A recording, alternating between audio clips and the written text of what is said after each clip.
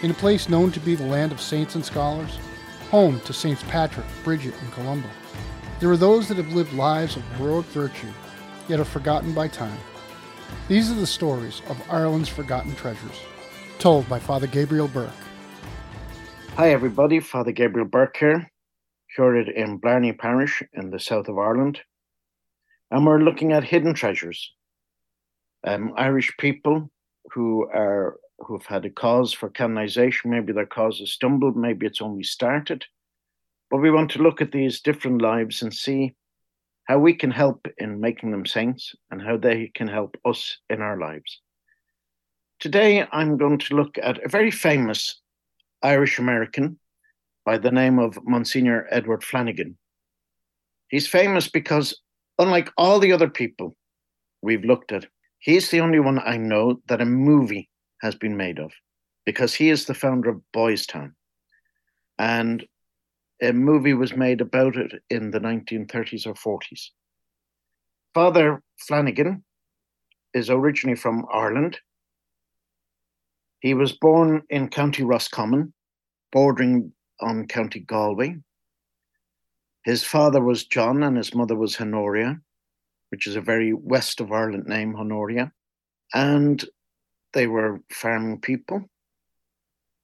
He attended Summerhill College in County Sligo, which is the diocesan college for the Diocese of Elphin.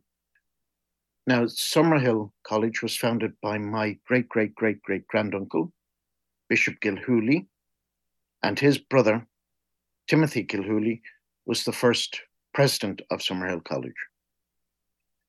After leaving Summerhill College, he didn't go on to the priesthood, which is unusual. Normally, the boys would go either to, if they wanted to be a priest in America or Canada or Britain, they'd go to somewhere like All Hallows in Dublin or Thurles Seminary or one of these places, but he doesn't. He emigrates to America and in 1904, and he did his Bachelor of Arts in Mount St. Mary's University in Emmitsburg in Maryland. And after that, he then joined St. Joseph's Seminary in Dunwoody in New York. But he was always a man of frail health. And so the first bout of bad health came then, and he ended up with double pneumonia. So he left for a while and went to his brother, Father Patrick Flanagan, in Omaha, Nebraska. And his sister, Nellie, was the housekeeper there, and she became his nurse as well. Then they did what I think is a very silly thing for a fellow who's had double pneumonia and obviously has chest problems. They sent him to Rome to study. And the problem is, I don't know whether you've ever been to Rome, but Rome in winter, it's a very polluted city.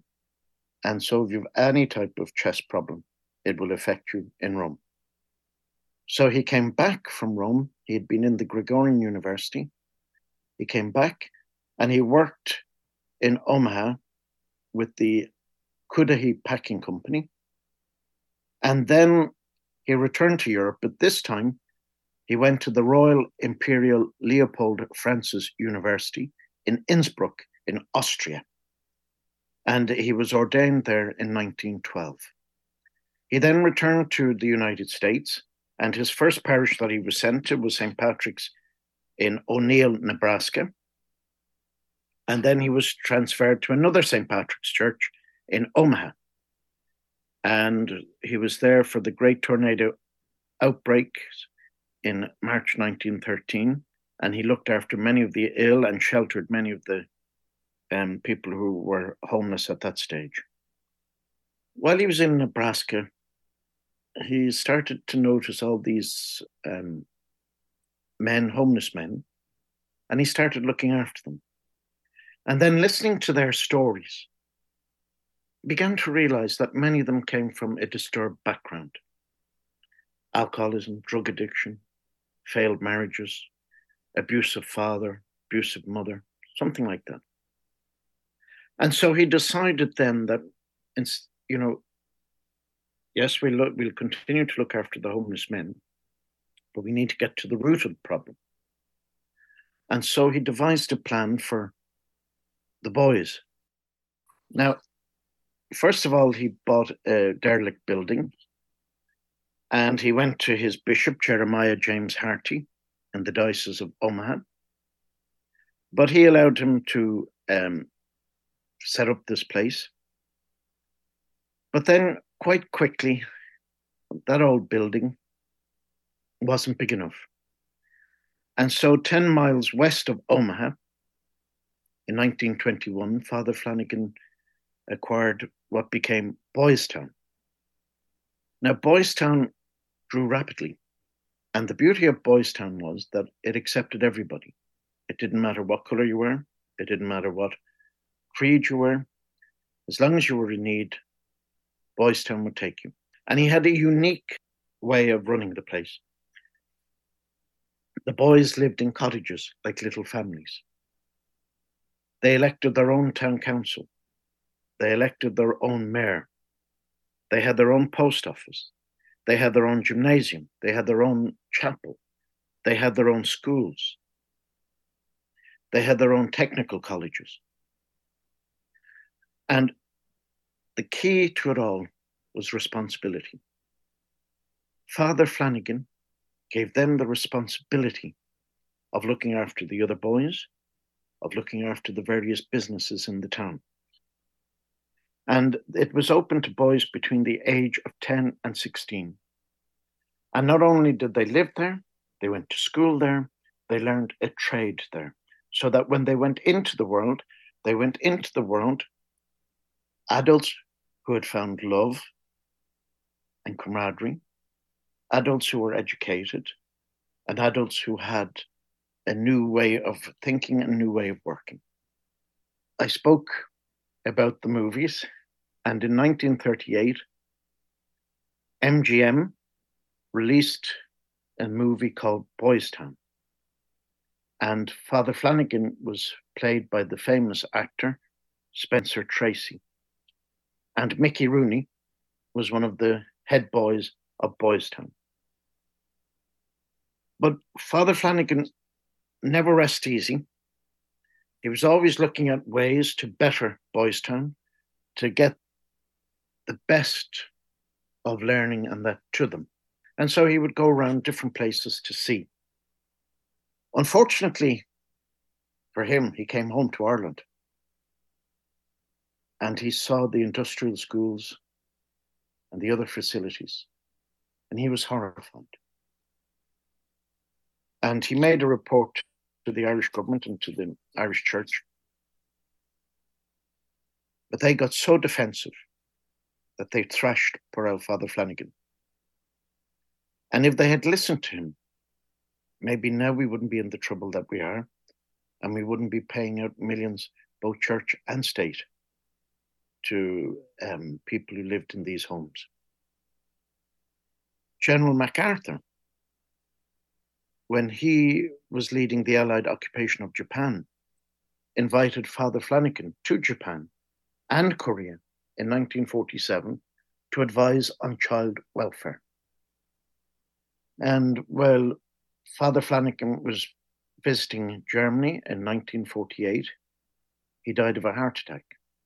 And his body was returned to the United States and interred in the Dowd Memorial Chapel of the Immaculate Conception Parish in Boys Town, Nebraska.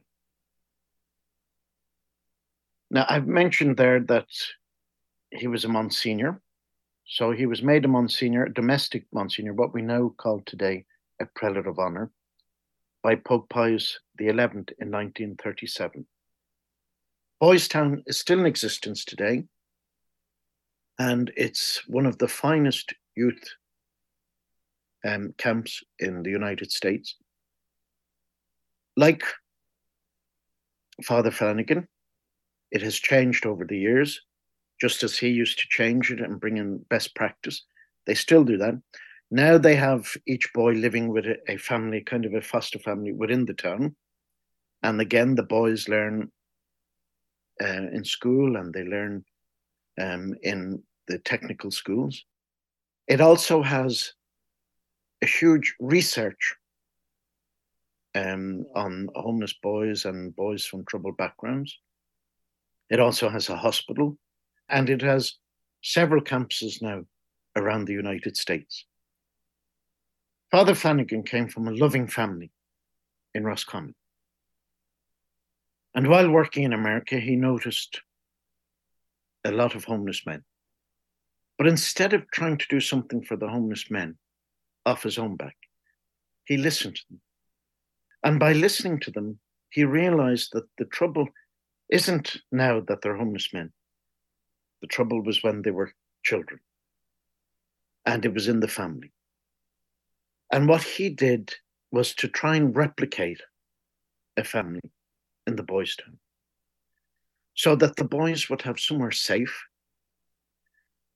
They had older boys looking after them. So they learned from the older boys how to be men. They learned in the schools the lessons they needed.